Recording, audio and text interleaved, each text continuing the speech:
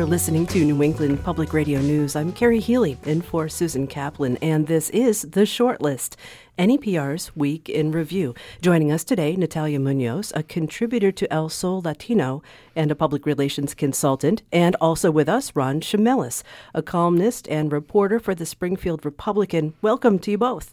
Hello. Thank you.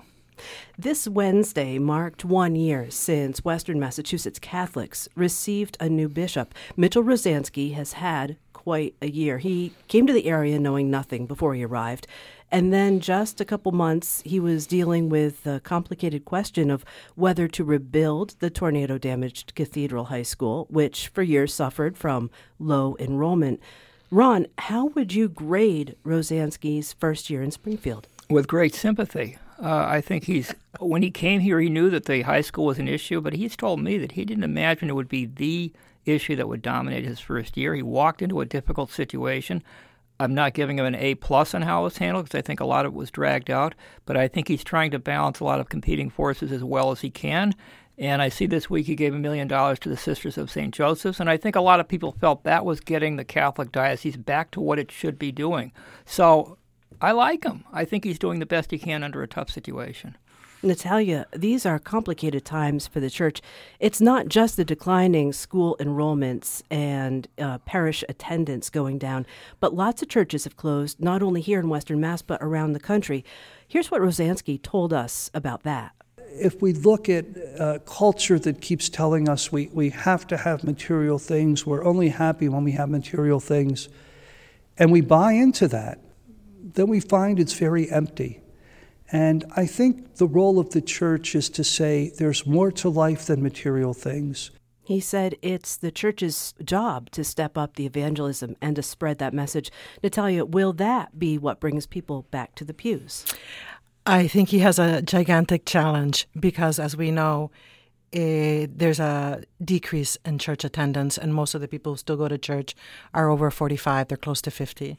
At the same time, what has kept the Catholic Church strong has been the influx of Latinos to the church. At the same time, the church here in Massachusetts still has to make deep gains into those different communities, Latino communities, by offering more masses in Spanish, by having more programs in Spanish, and also by attracting younger people. But again, the church is against gay marriage. It's now a law. The church has a stand that's directly opposed to established law.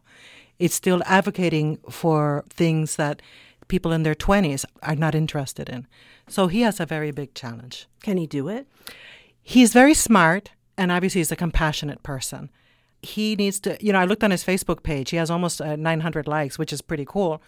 But I didn't see much Latino action there, which is his growing audience or growing customer base, to put it that way. Okay. Well, next, a report this week from NPR about all the tools that colleges can use to meet federal requirements to prevent campus sexual assaults. Here's Georgiana Melendez, a staff member at UMass Boston. It's making us step it up a lot faster. There were certainly some things we weren't engaged in yet. We were just talking about. So now it's sort of like, you need to get this done. Okay, so many of these products offered to the colleges are digital. They're like webinars and apps.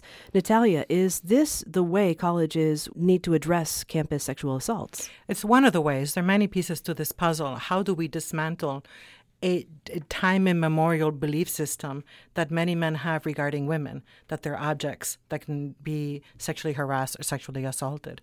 So as someone who has worked on this with the Northwestern District Attorney's Office, we produce some content for their website and some videos. Yes, everything that we can do to elevate the conversation about what is consent matters, is important, definitely. Ron, thousands are returning to colleges up and down the valley over the next couple weeks. Many of these schools have faced reviews over how they've handled sexual assault cases in the past, and the investigation at UMass has been open for the longest in the country, according to a recent list provided by the feds. Have UMass and other schools in the region done enough? Well, there's a problem, so I guess it's easy to say they haven't done enough. On the other hand, it's a very elusive problem. And if technology is part of the solution and digital approaches, that's good, but I'm sure that's not going to be the only part. There has to be some old-fashioned human communication between faculty members and students and between students amongst themselves. And if that's incorporated, they have a fighting chance. I don't put it all in the colleges. This is a massive societal problem, not just a university problem. Let's wrap up this week with a court action many are calling ridiculous and a waste of time and much ado about air pressure. Patriots quarterback Tom Brady and NFL Commissioner Roger Goodell squared off in court this week over Brady's 4-game suspension. Ron, our resident sports reporter, this is silliness, or is this debacle striking at the heart of the game? Is it fairness in competition? It's all of those, and I'm tired of all of it. I'm rooting for the backup to play and then to win a few games. I'm a sucker for the underdog, so I hope Brady sits out the 4 games. He's not a hero in this. The NFL's not a hero. They've taken a very cavalier attitude toward justice, and that's showing up in court. I think everybody's tired of it, and there will be a resolution soon. But for Patriots fans, I'd say let's just move on with whoever the quarterback is and have the court decide whether the NFL is handling this situation in a legal fashion. Okay, we watched the game last night. What if it is Jimmy G?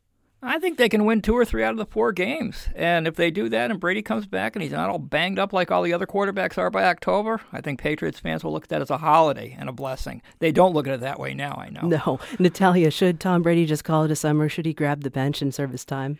I don't worry about Tom Brady. I don't think any of us they should.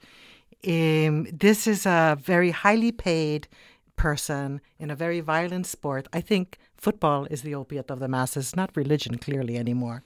I think the new bishop can attest to that as well. But to answer your question, I think we need to refocus on what's really happening in Massachusetts and in the country. Brady's predicament, the Patriots' predicament, doesn't even meet the top 100 in most of our lists. Oops. Well, what is on the list then? Oh my goodness! There's unemployment. There's health. There's education.